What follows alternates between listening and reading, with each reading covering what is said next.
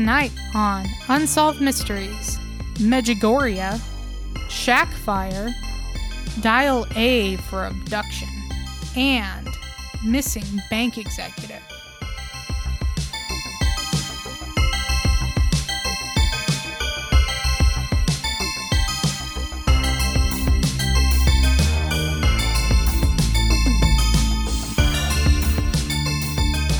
Hi, I'm your co-host Crystal. And I'm your other co-host Robert, and this is Reenacted, an Unsolved Mysteries podcast. Crystal, right? Robbie, yes. No, you. No, you. go. No, you. No, okay. No, you. Okay. No, you. So before we started recording, we were having a most excellent conversation about a film series. That film series, of course, being the Bill and Ted movies. I had mentioned when we first called each other up that I had just seen Bill and Ted Face the Music, which I actually found to be a satisfying experience. I was a skeptic going in. I was kind of resistant to the movie, but I feel like it naturally flows from the other two. Good film. I kind of felt a little uncomfortable when I realized I was very much attracted to the actress who plays Keanu Reeves' daughter in that film. So I guess that means if I was a lady and I was interested in men, I would be pretty inclined towards Keanu Reeves, was the conclusion I drew. But It's okay. Like being attracted to Keanu Reeves is for everyone. Yeah. It's for everyone. Yeah. Yeah. He has become legend in many ways. Yeah. He's no longer the goofball that we used to think of in the 80s.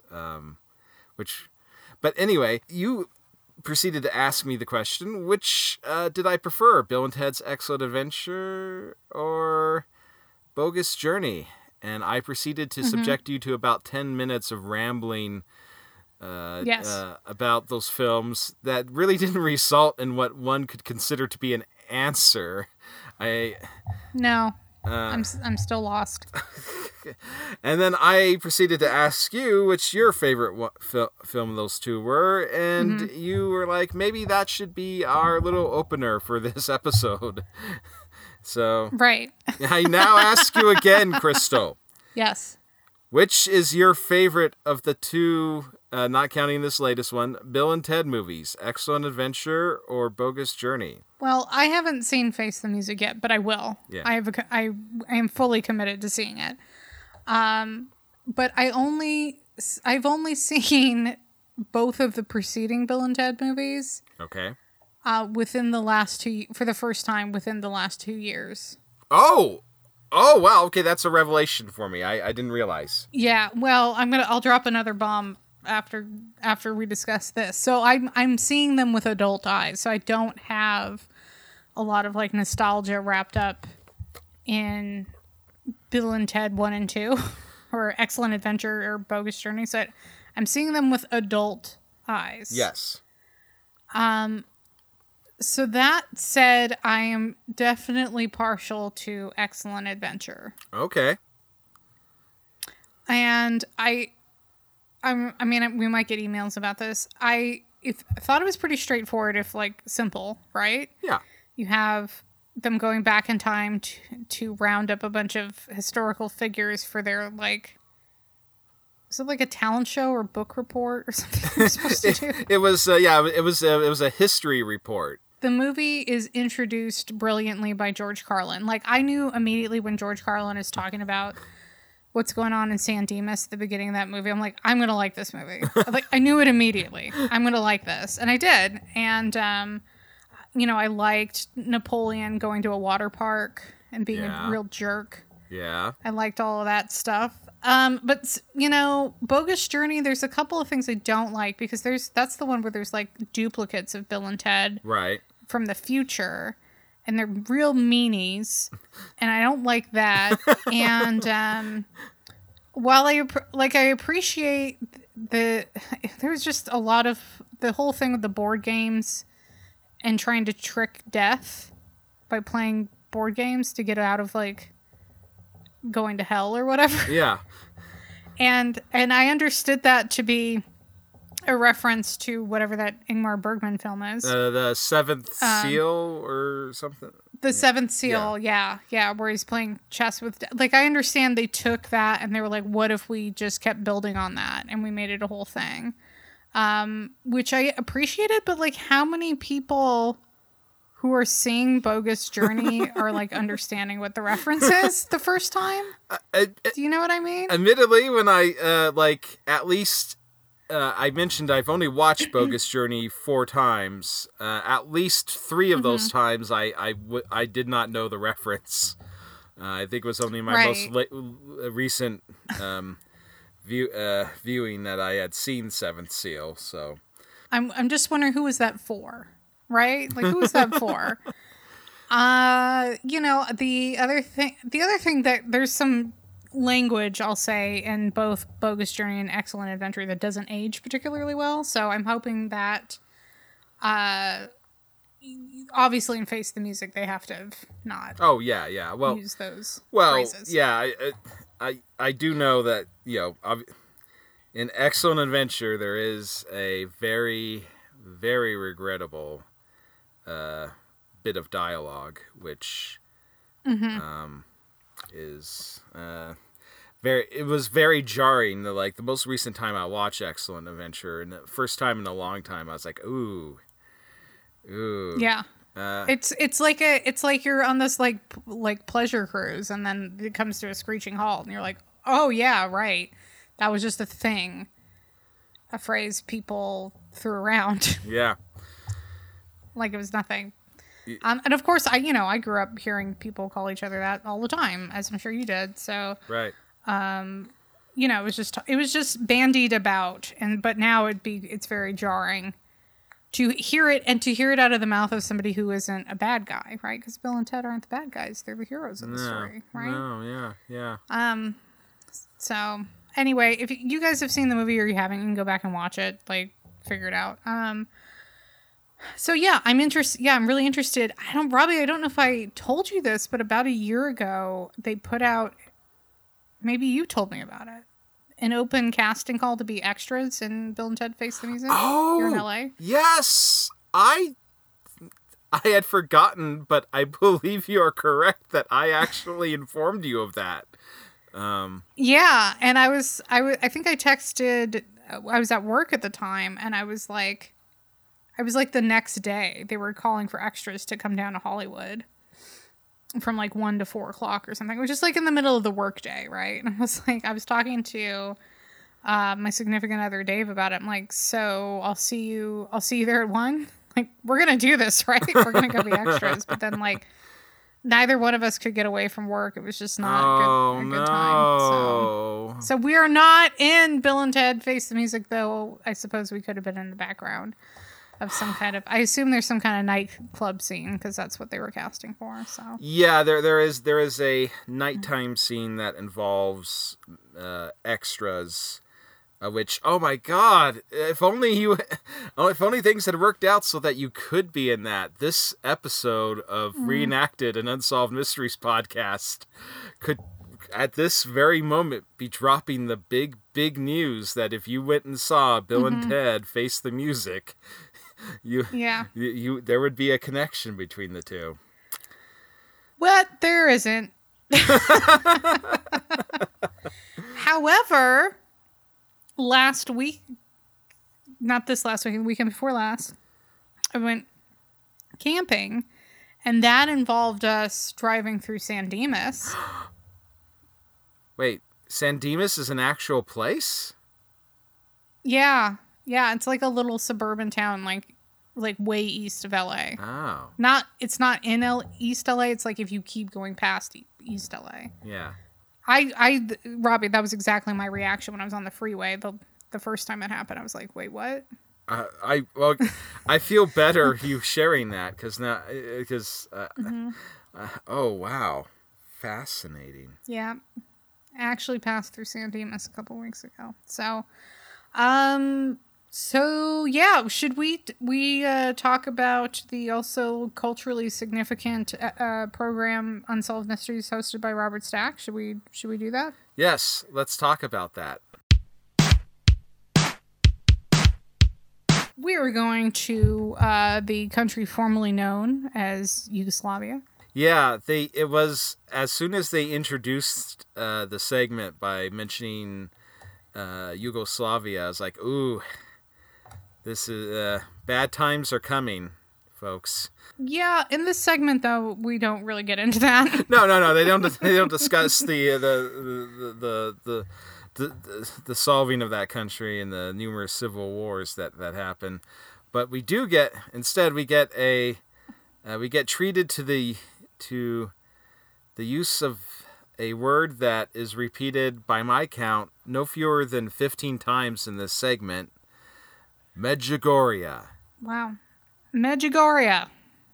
I think I'm going to spell that for you. Yes. Spell it.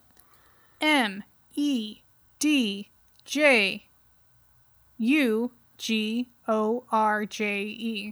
Medjugorje. Yes. Medjugorje. Yeah, Stack really has a lot of fun, like saying that over and over again. I think. Do you think he was like in his trailer, just in the mirror, going Medjugorje, Medjugorje? I feel like he had some sort of input in, sort of maybe altering the script a little bit to have as many excuses as possible to say Medjugorje. Because they say it a lot in this segment. I feel like it. I buy that. I mean, he just wanted to say it a lot. Just 'cause the word was probably just rolling around in that Stack head of his. Mm-hmm. He probably just like kept saying it to himself after they were done too. Just like I did when I was done watching this segment. Okay, but so it's not Yugoslavia anymore. It's now actually in Western Bosnia and Herzegovina. So it's in the Herzegovina region. It's closer to the border of Croatia. None of that really matters because I'm just going to say a bunch of bullshit. So since 1981, a lot of people have been going there. There's this story about these like young people who at 6:40 p.m. every evening see a vision of the Virgin Mary appears to them. And, in the segment, we very quickly go through a few stories. We kind of gloss over like various people that have gone to Medjugorje on a pilgrimage and have been healed instantly of whatever physical ailment is troubling them. But we're going to focus on two people. The first person is named Jill Jensen. Okay. Mm-hmm. And, I'm going to go over her thing pretty quick because I really want to focus on Rita Klaus. Okay. That comes after this. So Jill did a little bit of modeling, did a little bit of this and that. Let's assume, she grew up in the Midwest, moved to LA, whatever. Gets, this debilitating cocaine habit going on. They don't quite show her. So Unsolved Mysteries is very clear to us that her cocaine habit or addiction is so terrible that she first burns like through the tissue in her face and her nose. Mm-hmm. So she can't snort the coke anymore. So she has to freebase coke. Now I'm not a drug expert here, but I think by the time you're freebasing coke, you're actually just smoking crack. Oh, okay. Yeah. I'm not sure. Anybody who wants to weigh in on that, please correct me about the difference between freebasing cocaine and freebasing crack cocaine. I'm not really sure what the deal is here. But I do know that Jill Jensen starts having some crackhead behaviors. She starts thinking that like bugs she starts hallucinating, and which happens with long-term cocaine use, I guess. And she starts hallucinating that there's bugs crawling on her, and she's like she would like dig into her skin to get them out. So she was like digging sores, and she had these sores all over her body. She lost a lot of weight. Her family was really worried about her, and she had this aunt who went to Medjugorje on a pilgrimage of her own, and she came back and said to Jill basically like, "What have you got to lose? Come with me." And Jill's like, "Okay, well, sure, she'll go." So they make I guess it was about a year later, Jill came to this conclusion she wanted to go. So she goes with her aunt. There's a priest there in Medjugorje that like lays hands on her, and they sprinkle her sores with holy water and cast the cocaine demons out of her body or whatever. And I guess within a couple of hours, Jill's sores begin to close. She'd had these on her body for years. She's, didn't seem to experience any withdrawal symptoms. They mentioned that she was talking with the priest for about an hour. And they have a reenactment of the lineup of very impatient people waiting for her to finish. I didn't catch that. That's funny. Yeah. Those people looked like they were kind of like starting to lose their patience. It was great. So basically, Jill went and she kicked her drug habit, and she's been drug free for 3 years, and now has a cosmetology license. So that's Jill. Okay, but now I want to talk about. I want to talk about Rita. Before we get to Rita, can I say something else about Jill? They mentioned because the Virgin was supposed to have appeared in front of like these 10 kids, so I guess these 10 kids were sort of acting as an augment force for the church, going around dispensing whatever, and they have this reenactment where Jill and her relative are in a room. And one of the kids, this young woman, she comes in to give them like a blessing or whatnot. Mm-hmm. And when she starts talking in Serbo-Croatian, whoever was in charge of writing the subtitles, I guess they probably just threw their hands up in the air in exasperation, because like all they write is non-English speech. Like they're like, I don't even know what language this is. So that was a moment that stood out to me. Yeah, it's possible because they didn't obviously go to Medjugorje to reenact this. They're not flying over there. Yeah. It's possible they just had somebody that they could find in LA that spoke Serbo-Croatian, or they just had an actor come in and say some nonsense. Right. Because no one would know the difference. Admittedly, I would not be able to tell you whether it was an actual language being spoken or just an actor babbling out sounds. We gotta talk about Rita.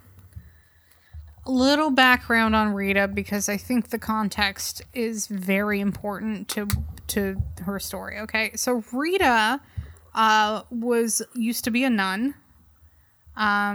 She was diagnosed with multiple sclerosis in her 20s, and I guess that was an inciting event that made her leave the wherever the nuns live, the nunnery, the convent, and yeah. Which first is strange to me. I have no idea how any of this works. But she left because I guess MS was enough to end her career as a nun, which, I've never been a nun, so I can't really give you any insight into. The convent. It's not a nunnery. It's called a convent. I'm sorry, everybody. Nunnery's like a nonsense word, probably. It's probably not a real word. Okay, so she leaves because she has MS. So I guess she can't be a good nun anymore or something. But she moves to Pennsylvania. She starts teaching special education. And then about 3 years after leaving the convent, she marries this guy, Ron. And at this point, her MS symptoms had apparently disappeared. Yeah. So then within 5 years, they have three daughters, but soon after that 5-year period, Rita has some like, she's like, they show in the reenactment, she's like holding her youngest baby, and then like her arm suddenly gives out, like she just just it becomes very weak and she drops her baby. It looks like the direction they gave the actress playing the role of her was like, drop the baby, but don't look like you're trying to drop it. And it just sort of like falls through her arms in a very, very distracting manner. Yeah, I mean, I guess if she was like trying to like launch the baby, that wouldn't have given the intended effect. So Rita starts having all these symptoms of MS again. Eventually she's wheelchair bound. There's a lot of like grotesque reenactments with the actress playing her in braces and trying to like whoever is playing her husband, if it's not her real husband, like pushing her like ass up the stairs to get her. It's just a real circus. Yeah. So she was reading, so they're in the reenactment. This is so funny. She's in bed reading this magazine called like the Medjugorje magazine. Medjugorje magazine. I noticed that too. Like there was an and this is an actual publication that existed. I looked it up. Is it? Yeah. It is? There was such a thing. Well, how many issues of it were there? Well, when I went on eBay, I found like there were some lots of like 12 different issues that people were selling. So I don't know. I don't know how long I didn't research too deeply into the actual history of the magazine. I just saw that, discovered that it was an actual thing and not just some weird prop that Unsolved Mysteries created as some sort of strange in-joke. I think, if any listeners want to send us a gift, I'm deeply interested in receiving an issue of Medjugorje magazine. Okay. I don't mean to beg here, but if anyone has ever thought about sending our podcast a gift, I think this would probably be it for me, anyway. Not for you? No, you don't want to peruse Medjugorje magazine? Learn about the miracles? I mean, I'm curious, but not enough that I'd want like, because once I'm done looking through it, it's like it's just going to be something I'm going to have to like find a place for, and space is a premium in my current living condition. You don't feel like we could just send it on to another rumper? Oh, like as a chain letter? Failure to forward this on will result in the most dire of curses. Yeah, you will not experience the miracles if you don't spread Medjugorje magazine. Yeah. Okay, moving on. Do you think Medjugorje magazine has like comic strips featuring the Virgin Mary or what? Oh my god. I really I really hope that it is like a publication that when you open it up, it like tries to mimic being a real periodical. Do you think there's like a letter from the editor and the letter from the editor? There's some editorials. Like when you look through it, like I think it would be funny if the person who's buying it, because they're like a real hardcore Medjugorje miracle person, if they really sat down and contemplated it, they would like realize, holy crap, only about 15% of the pages are about Medjugorje and miracles. The rest is about the Ross Perot campaign. Do you think there's six quick tips to please your God or something in there? Like, oh yeah, what's going on? Like a lot of like boilerplate sort of like they have a little section that they put some sort of predetermined content in, and they have like months worth of what to put in there already stored up, so that like there's they don't really have to write too much month from month to to get a full issue out onto the newsstands. I wonder if they do like with the Medjugorje visionary kids, if they go like, what's in their backpack, and then it shows like all the chapstick and holy water and rose. Okay, we've gone off track. I just said anyways, let's move on, and then I brought up Medjugorje magazine again. I'm sorry, everybody. I really do have like important things to say. Yeah. About. You were hot on this topic. Situation. You really. I am. I was texting you. Yesterday about this because I was hot. I was fired up. Okay, so here's the thing. Rita's in bed. She's reading about Medjugorje. She starts fasting and praying to the Virgin Mary. She really wanted to go to Medjugorje and like be healed or whatever. She was unable to go financially. So she heard this like voice from on high one night that said, "Why don't you ask?" And so she began praying. And she, Rita seems like a real nice lady. She's usually praying and more concerned about other people. So it was really hard for her to ask for something for herself when she was praying. And then the next morning she goes to her class and she starts to feel some sensation in her feet and toes, and she's able to wiggle her toes. And then very soon she realized she could lift her legs. And then soon after that, she was able to walk again, and then she was completely healed. And so 6 years have gone by now at the filming of Unsolved Mysteries. She's out there ice skating with Ron. They have their life back. And, she thinks it's all because of Medjugorje. And you have a different interpretation, I take it.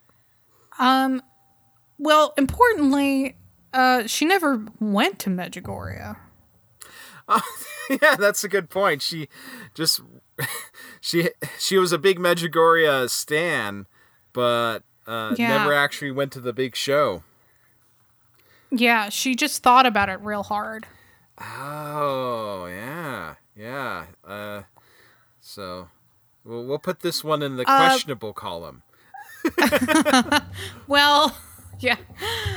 And also, Unsolved Mysteries, in order to back up Rita's claim, brings on a doctor who specializes in miraculous healings. Now, I don't know which medical school you go to get that degree, and I'm not a doctor either, but it just kind of seems to me it would have been more impressive if they'd found, like, an actual medical doctor, just like any old general practitioner, to say, like, yeah, pretty amazing. She isn't experiencing symptoms anymore. But then I got to thinking, I feel like Robert Stack was incredulous that this guy was allowed on the show. He's like, look, it's been as he should have been. It's been a while since we've had like any of these crackpots on. The show was starting to get serious, and you're bringing this again, because I kind of it certainly feels, because when he's giving the voiceover describing Mr. Is Richard Kasdorf, he's like he describes him as a, quote, expert in so-called miraculous healings, unquote. I feel like Stack kind of threw that so-called part in there just because he was like, I'm not validating this man. Yeah, I started to wonder why isn't, because Rita's story sounds pretty incredible to me. I was curious though how she explained her miraculous healing in her 20s. When she stopped experiencing symptoms and was able to begin another career and get married and have children. Right. I wonder how she explained that one. And then I was wondering, well, why couldn't they find a medical doctor to just come say, yeah, that's really impressive. Like, we don't know what it is, but it could have been that. Like, that's all they, you want to know why? Why? Because, and I looked into it, because most people who experience MS, like 85% of people diagnosed with it, it kind of comes and goes. Oh. So they can have a couple years of their life where they have debilitating symptoms, and then it kind of just goes away, and they go for years and they don't have symptoms anymore, and then it comes back, and so on and so forth. And that's like 85% of the people who have MS. It's not a like linear degenerative disease where you just, as time goes on, get worse and worse. It comes and it goes. Yeah. Wow. So you're saying that's the real explanation, probably. Yeah, I think that's the real explanation. I also want to mention, going back to like Jill's case.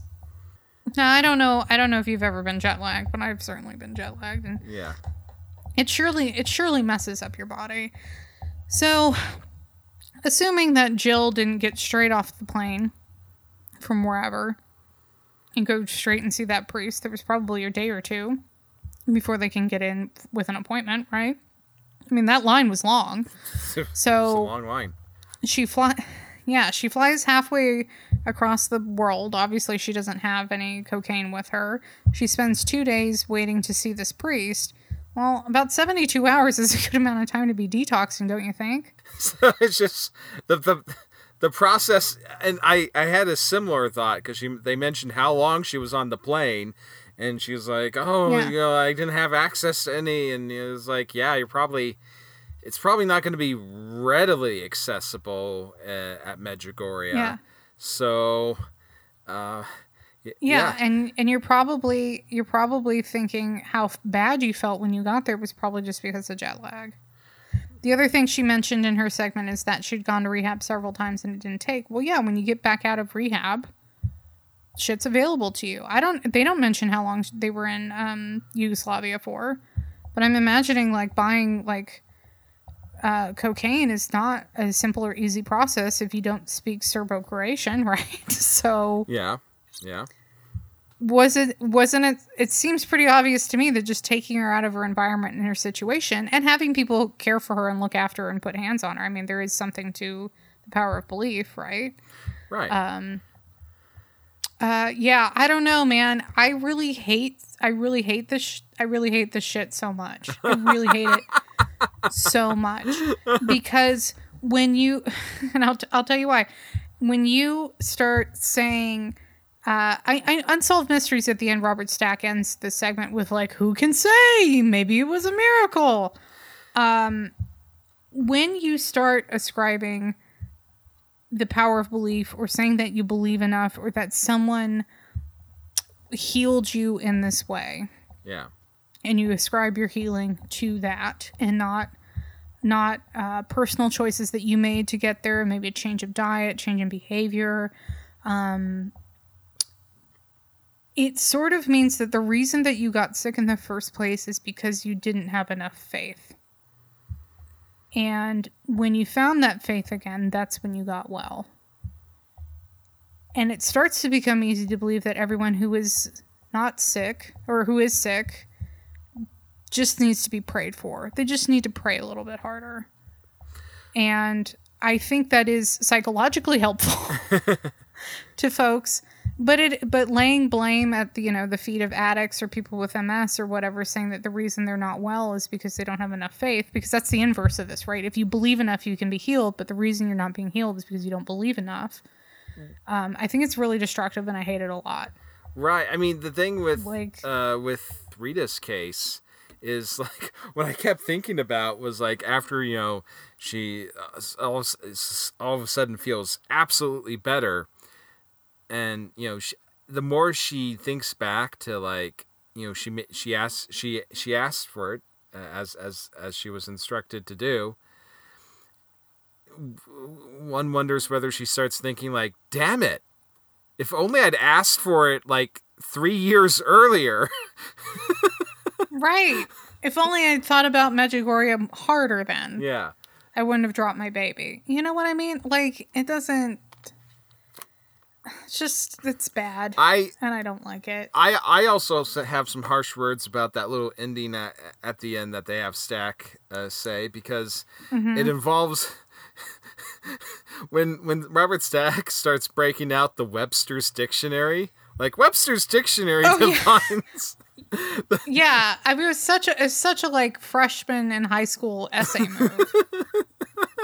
That's exactly the thought I had. It was like Webster's Dictionary. Yeah, Webster's Dictionary defines a miracle as something like divine intervention, but it also can just mean a really good thing that happened.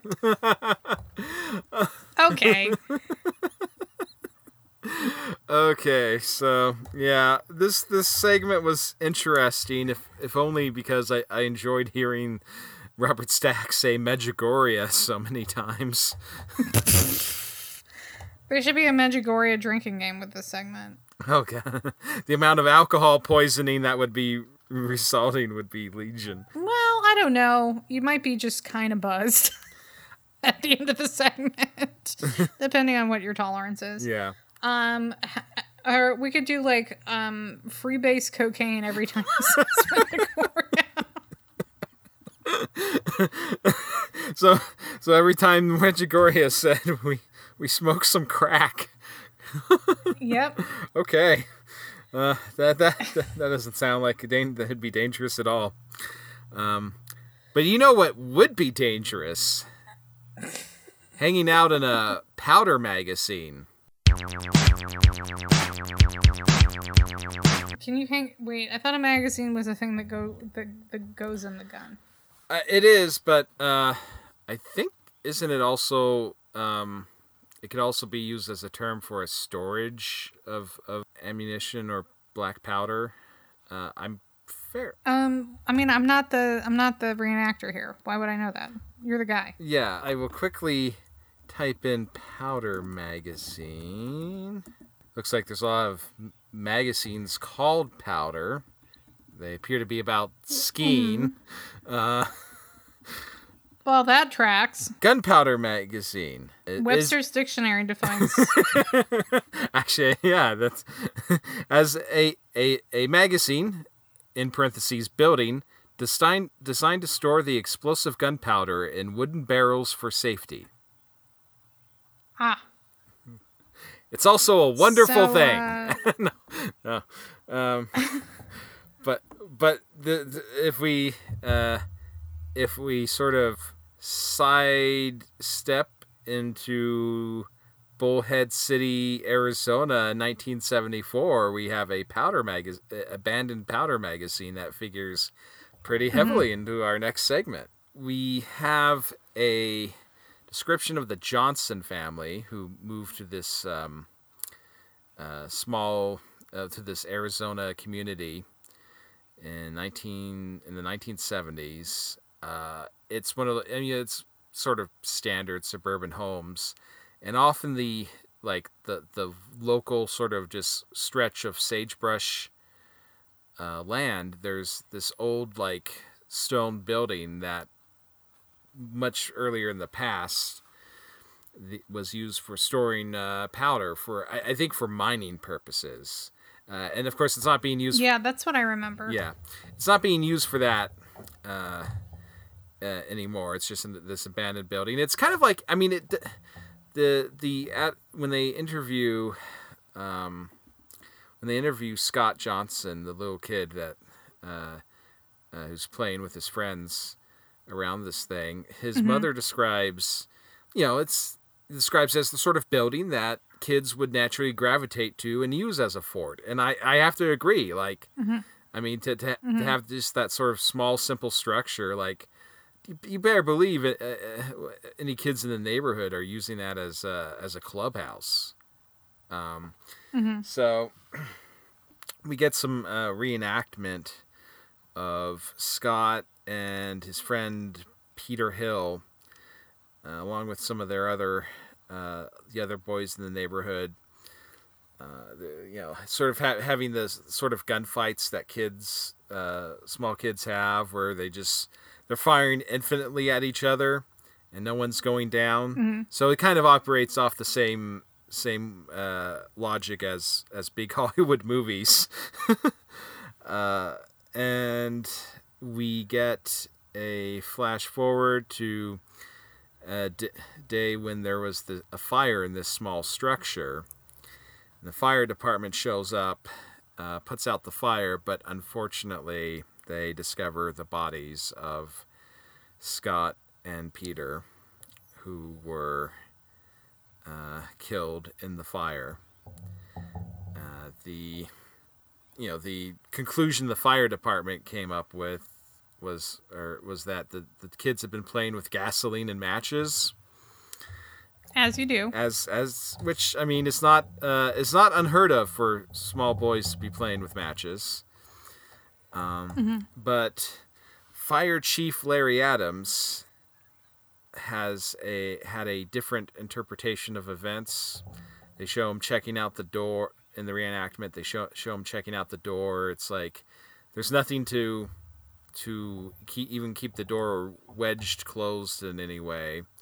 And very soon thereafter, he finds a piece of wood with a circular burn mark, suggesting that because there's like a hole where like a handle would normally be in this door, suggesting that it was held up against the door. And his conclusion obviously being that whoever was trying to hold this door closed to kill these two kids in this fire, the door is metal, so it was going to get hot very quickly. So they had to find something to hold the door with. And I just have to say, Larry Adams should be very flattered by the actor they cast to play him, because the guy is a lot more handsome than Larry Adams is in real life. I mean, I'm not trying to knock Fire Chief Larry Adams, but like if I was him and they cast this guy to play me, I'd be pretty satisfied. Though it's kind of interesting, they depict the guy playing him has sort of a 1950s motorcycle enthusiast haircut sort of look to him. Would you say? Yeah. Yeah. We get treated to a local newspaper front cover. Mm-hmm. The article about this incident simply has the headline, "Two boys die here." And there's a picture of the... Yeah, it was really strange. Yeah, it was very jarring. I was like, what? It just sounded... I mean, it really makes you question who's working at that local newspaper. It's like, that's the best you can come up with? The most literal man on earth, maybe? Yeah.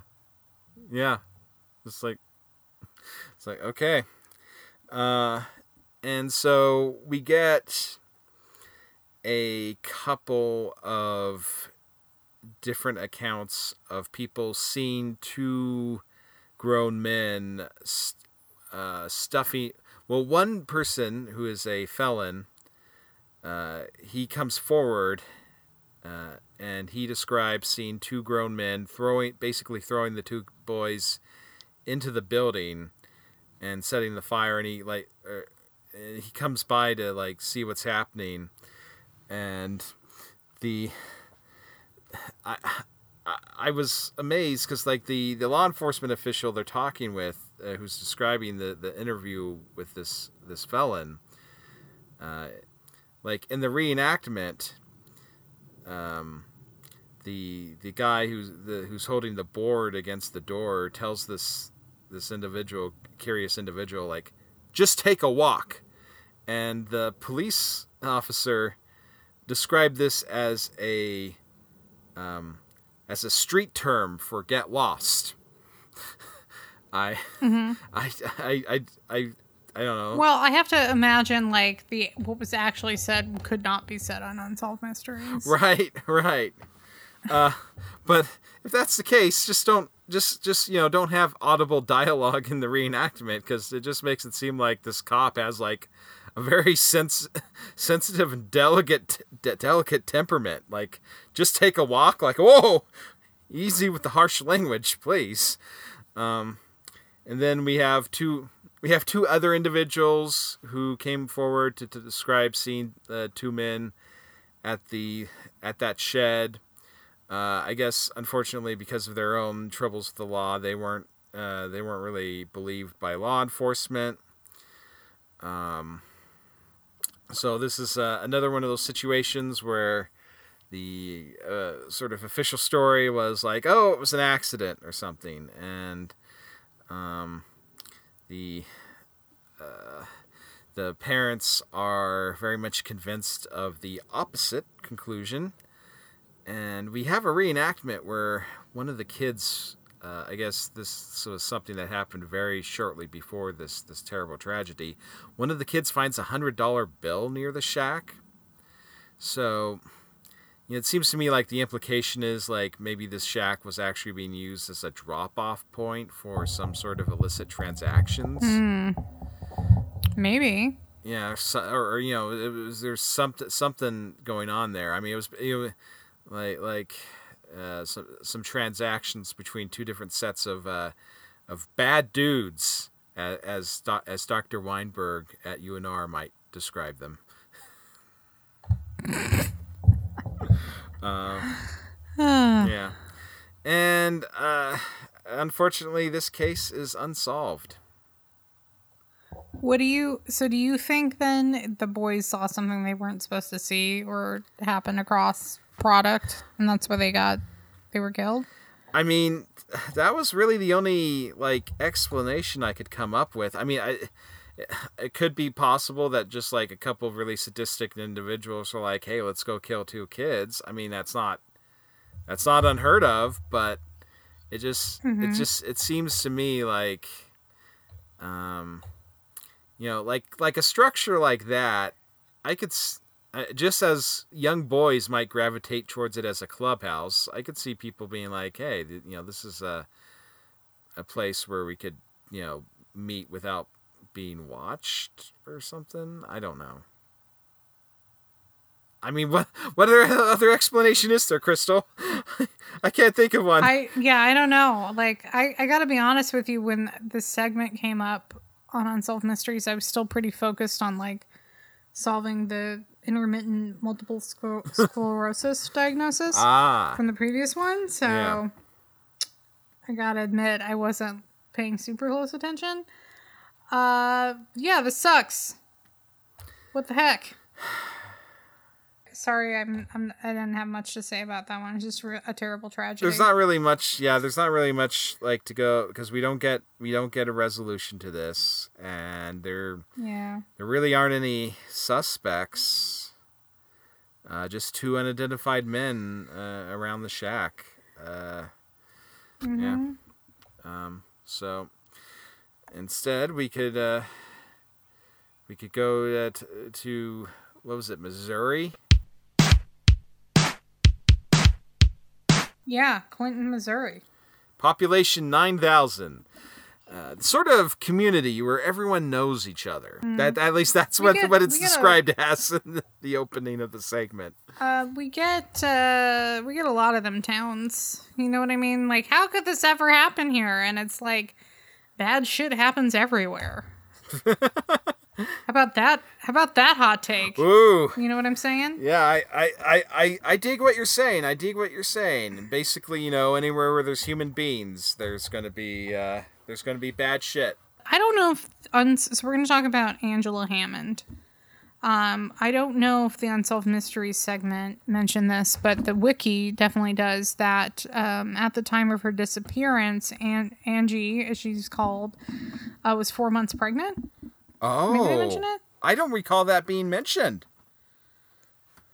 Because it seems important to me. Yeah, but yeah, they don't mention it in the segment. But they do mention that she had been engaged to Rob Schaefer. So Angie's 20 years old, and Rob, I guess, is the same age or whatever. And so one night in April, they're out.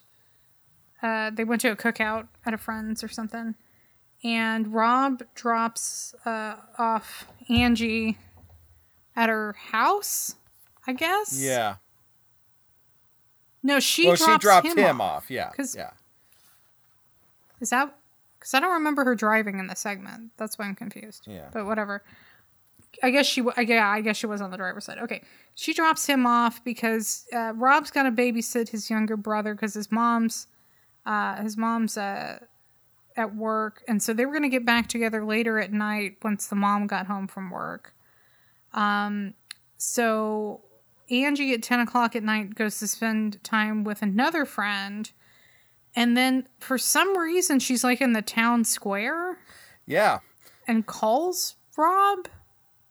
Instead of just going to his house, right? Yeah, because I thought the plan was for them to meet up. And why did Angie have to wait for the mom to come home? She could just go over there, right? Maybe the mom looks very dimly on people being in her house when she's not there. Yeah, maybe. I know, that's the only explanation I could come up with. No. Angie can't get any more pregnant. Well, that's true. That's true. I mean, it's kind of already... Well, but, I mean... whatever was going to happen... But it doesn't make it any less sinful, Crystal. Sure. Okay. Sorry. For some reason, Angie's in the town square of Clinton, and at around 11:15 p.m., she calls Rob on a payphone. Even though, again, the payphone is about 7 blocks from Rob's house. Really don't know why, if the plan was to meet up again later, why she just didn't go over to his house. Yeah. While she's on the phone, okay, this guy and the truck is very prominent. It's a very prominent truck situation. Okay, this what I would say is a very nice late model, like 1970s Ford pickup truck. Okay. It's green and white. I mean, a real classic. I would love to have this truck. Okay, and it's got this decal, again, very prominent decal covering the back window of like a fish jumping out of water. Okay. And a dirty man gets out of the truck and he comes towards the payphone, and tries to use the other payphone in the phone bank. And so the reason we know all this information is because Angie's describing it to Rob while she's on the phone with him, and she says, "I don't know, this guy's kind of gross. I don't know if I really want to be here right now." And the reenactment, the actress kind of just says it like at normal voice level, to the point where you would think that the guy coming out of the truck would hear her. Right. It's like, whoa. So the guy uses the phone. He goes back to his truck. He gets a flashlight out, and he's shining it around the area like he's looking for something. Mm-hmm. And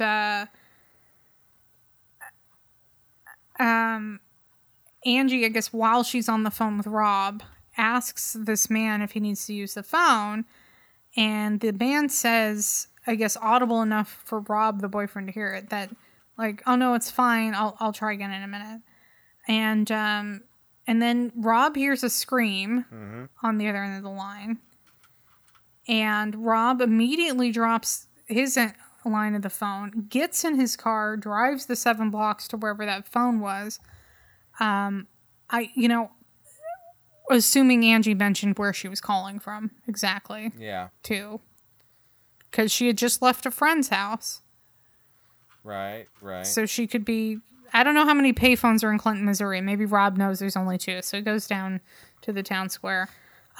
He's able to see this green and white truck go past in the opposite direction. He hears Angie scream his name from the window. He throws it in reverse, flips the station wagon around, starts chasing down the truck. But in the act of throwing it into reverse too fast, he kills the transmission of his car. The truck gets away. Angie's never seen again. Yeah, I didn't get that. Like, is it like...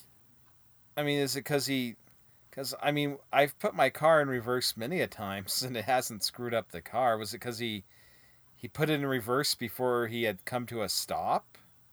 Is that what... Yeah, I think he just threw it in... Yeah, I think it was still moving and driving. He threw it into reverse. That would screw up your transmission, I would think. Okay. I think most modern cars have, like... prevent you from doing that. Yeah. You can't just do that, but an older car you probably could, and it would screw up your transmission pretty bad. Right. So everyone's looking for Angie. The cops talk about trying to find the green and white Ford truck, but they couldn't find the one with the fish decal on it. Then they're like, well, what about this guy Rob? Because I'm watching this segment and I'm like, what about this guy Rob? Because all of this from the phone call at the pay phone calling him and she's only 7 blocks away, all of this shit sounds very made up. So I see what you're but I guess they gave scratching at. Yeah. They don't mention this in the segment. They do mention it in the wiki. I guess they gave Rob a polygraph and he passed, but he wasn't able to corroborate his story, right? Because he was supposed to be babysitting, which theoretically his little brother would have been in bed. Yeah. And his mom wasn't home yet. So he was like, he didn't really have an alibi. So the detectives or whatever just clear him completely. And then there are these other incidents of women around that area of Missouri being abducted. What? And both like working in convenience stores, right? Right. So one of them had been abducted, and her body was found, and another one had been abducted, and her body's never been found. And one of them worked in a convenience store in Nevada, Missouri. And yeah, that I was like, what's Robbie got to say about that? Well, Nevada. I can actually tell you a little bit about that, Crystal, because one of my father's favorite things to mention, like persistently, was that was the small town of Nevada, Missouri, and how if you went there and you tried to ask for a postcard for Nevada, Missouri, they would get huffy and say, "This town is Nevada, not Nevada." So yeah. So what I'm taking from this is anybody that says Nevada is wrong on all counts. All counts, in all capacity. Yeah, you're wrong about the state, and you're wrong about the small town in Missouri. Yeah. And you're wrong for America. Next segment. Oh, wait. Yeah, so they didn't find Angie. Yeah, it's this is another bummer ending. I was really hoping that we'd get some sort of at least text follow up. And all we get is like, they're still looking, there's what sort of made it like a doubly depressing ending is near the end of the segment they redo the reenactment of the guy kidnapping Angie, but they do it in this weird slow motion with a very ominous music chord, and this season of Unsolved Mysteries was on the air about the same time as the original run of Twin Peaks. Interesting. And I kind of feel like this weird sort of depiction of the kidnapping with not just slow motion, but like this sort of, I don't even know how to describe it, but this sort of distorted, disjointed slow motion with this ominous music. It feels like, there was a couple of scenes in the original run of Twin Peaks that were kind of like this. Whenever there was something really bad that happened. So I kind of feel like the producers of Unsolved Mysteries were like, "Hey, Twin Peaks is really hot right now in the ratings. Let's try to let's try a few things out here." Yeah, I think though, like even going back to season 1, there was a lot of times where they would do a really slow either pan out or pan in shot to the point of it being really creepy. So I feel like that maybe Twin Peaks kind of like took a little bit from Unsolved Mysteries. I refuse to believe that, Crystal.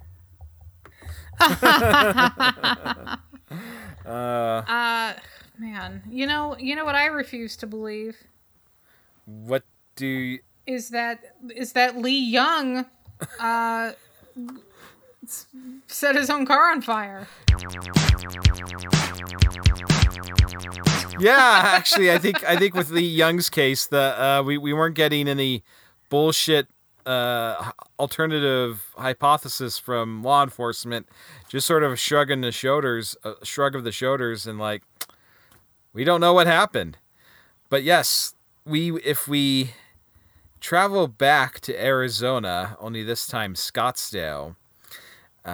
We follow Lee Young, who was a bank fraud investigator, right? Mm-hmm. Yeah, he was probably busting up, the Medford hustle left and right. Yeah, you know what I'm saying? Yeah, I guess he would be the nemesis of our favorite Medford hustlers. I guess, and being stationed in Arizona, he's within striking distance of Vegas, which is where they all seem to eventually go anyway. But yes, Lee Young. We have the segment starts out with a reenactment of some unidentified individual dumping gasoline on his car and setting it ablaze. And we basically, Unsolved Mysteries informs us that Lee Young, he left a restaurant at 12:30 p.m. on May 4th, 1990.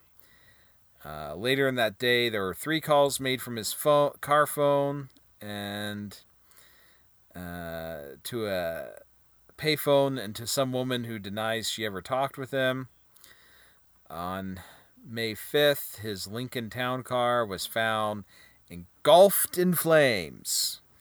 And so then we don't really have much left in this segment. Basically just some speculation as to what happened. There was some, basically the idea is one of the cases he was investigating had some sort of illicit connections, and that he may have been killed for what he was working on. We don't really get that, much in the way of really reenactments, except for I think a couple of FBI guys coming into his office and him explaining to him what he found. That reenactment's mostly notable because he has a secretary outside of his office, and if you watch her, as soon as the door closes, she's looking through the window at him the entire time, to the point where, if I was Lee and I noticed her looking at me and the 2 FBI guys like that, I would walk up to the window and close the blinds. I was like, what are you? I was just like, what are you doing? I mean, shouldn't you? She's not very subtle. No, not at all. Basically he has the clues are he has this plum colored Lincoln Town Car, and they do I assume there must have been some footage shot of him eating in the restaurant that they chose not to use, because then they use it to do a zoom in on his watch, because it's this Rolex that is encrusted with diamonds. So that could be a clue. I guess if you find such a watch, maybe it's Lee's. I'm sorry, but that's all there is to this segment. It was it moved. It was like a blink and you miss it segment, kind of at the end. Yeah. Of this, I mean, so much time was spent on Medjugorje that poor Lee didn't get his due here, I'm afraid, because this was probably a much more interesting segment than was let on. You know what I mean? I think you're right. I think if they devoted more than 3 minutes to this segment, it probably you could probably have some decent reenactments in here, and there was probably enough real life sort of interesting twists and turns. But unfortunately, they did not really give Lee his due, and this is another case where we didn't get any mystery solved in this entire episode.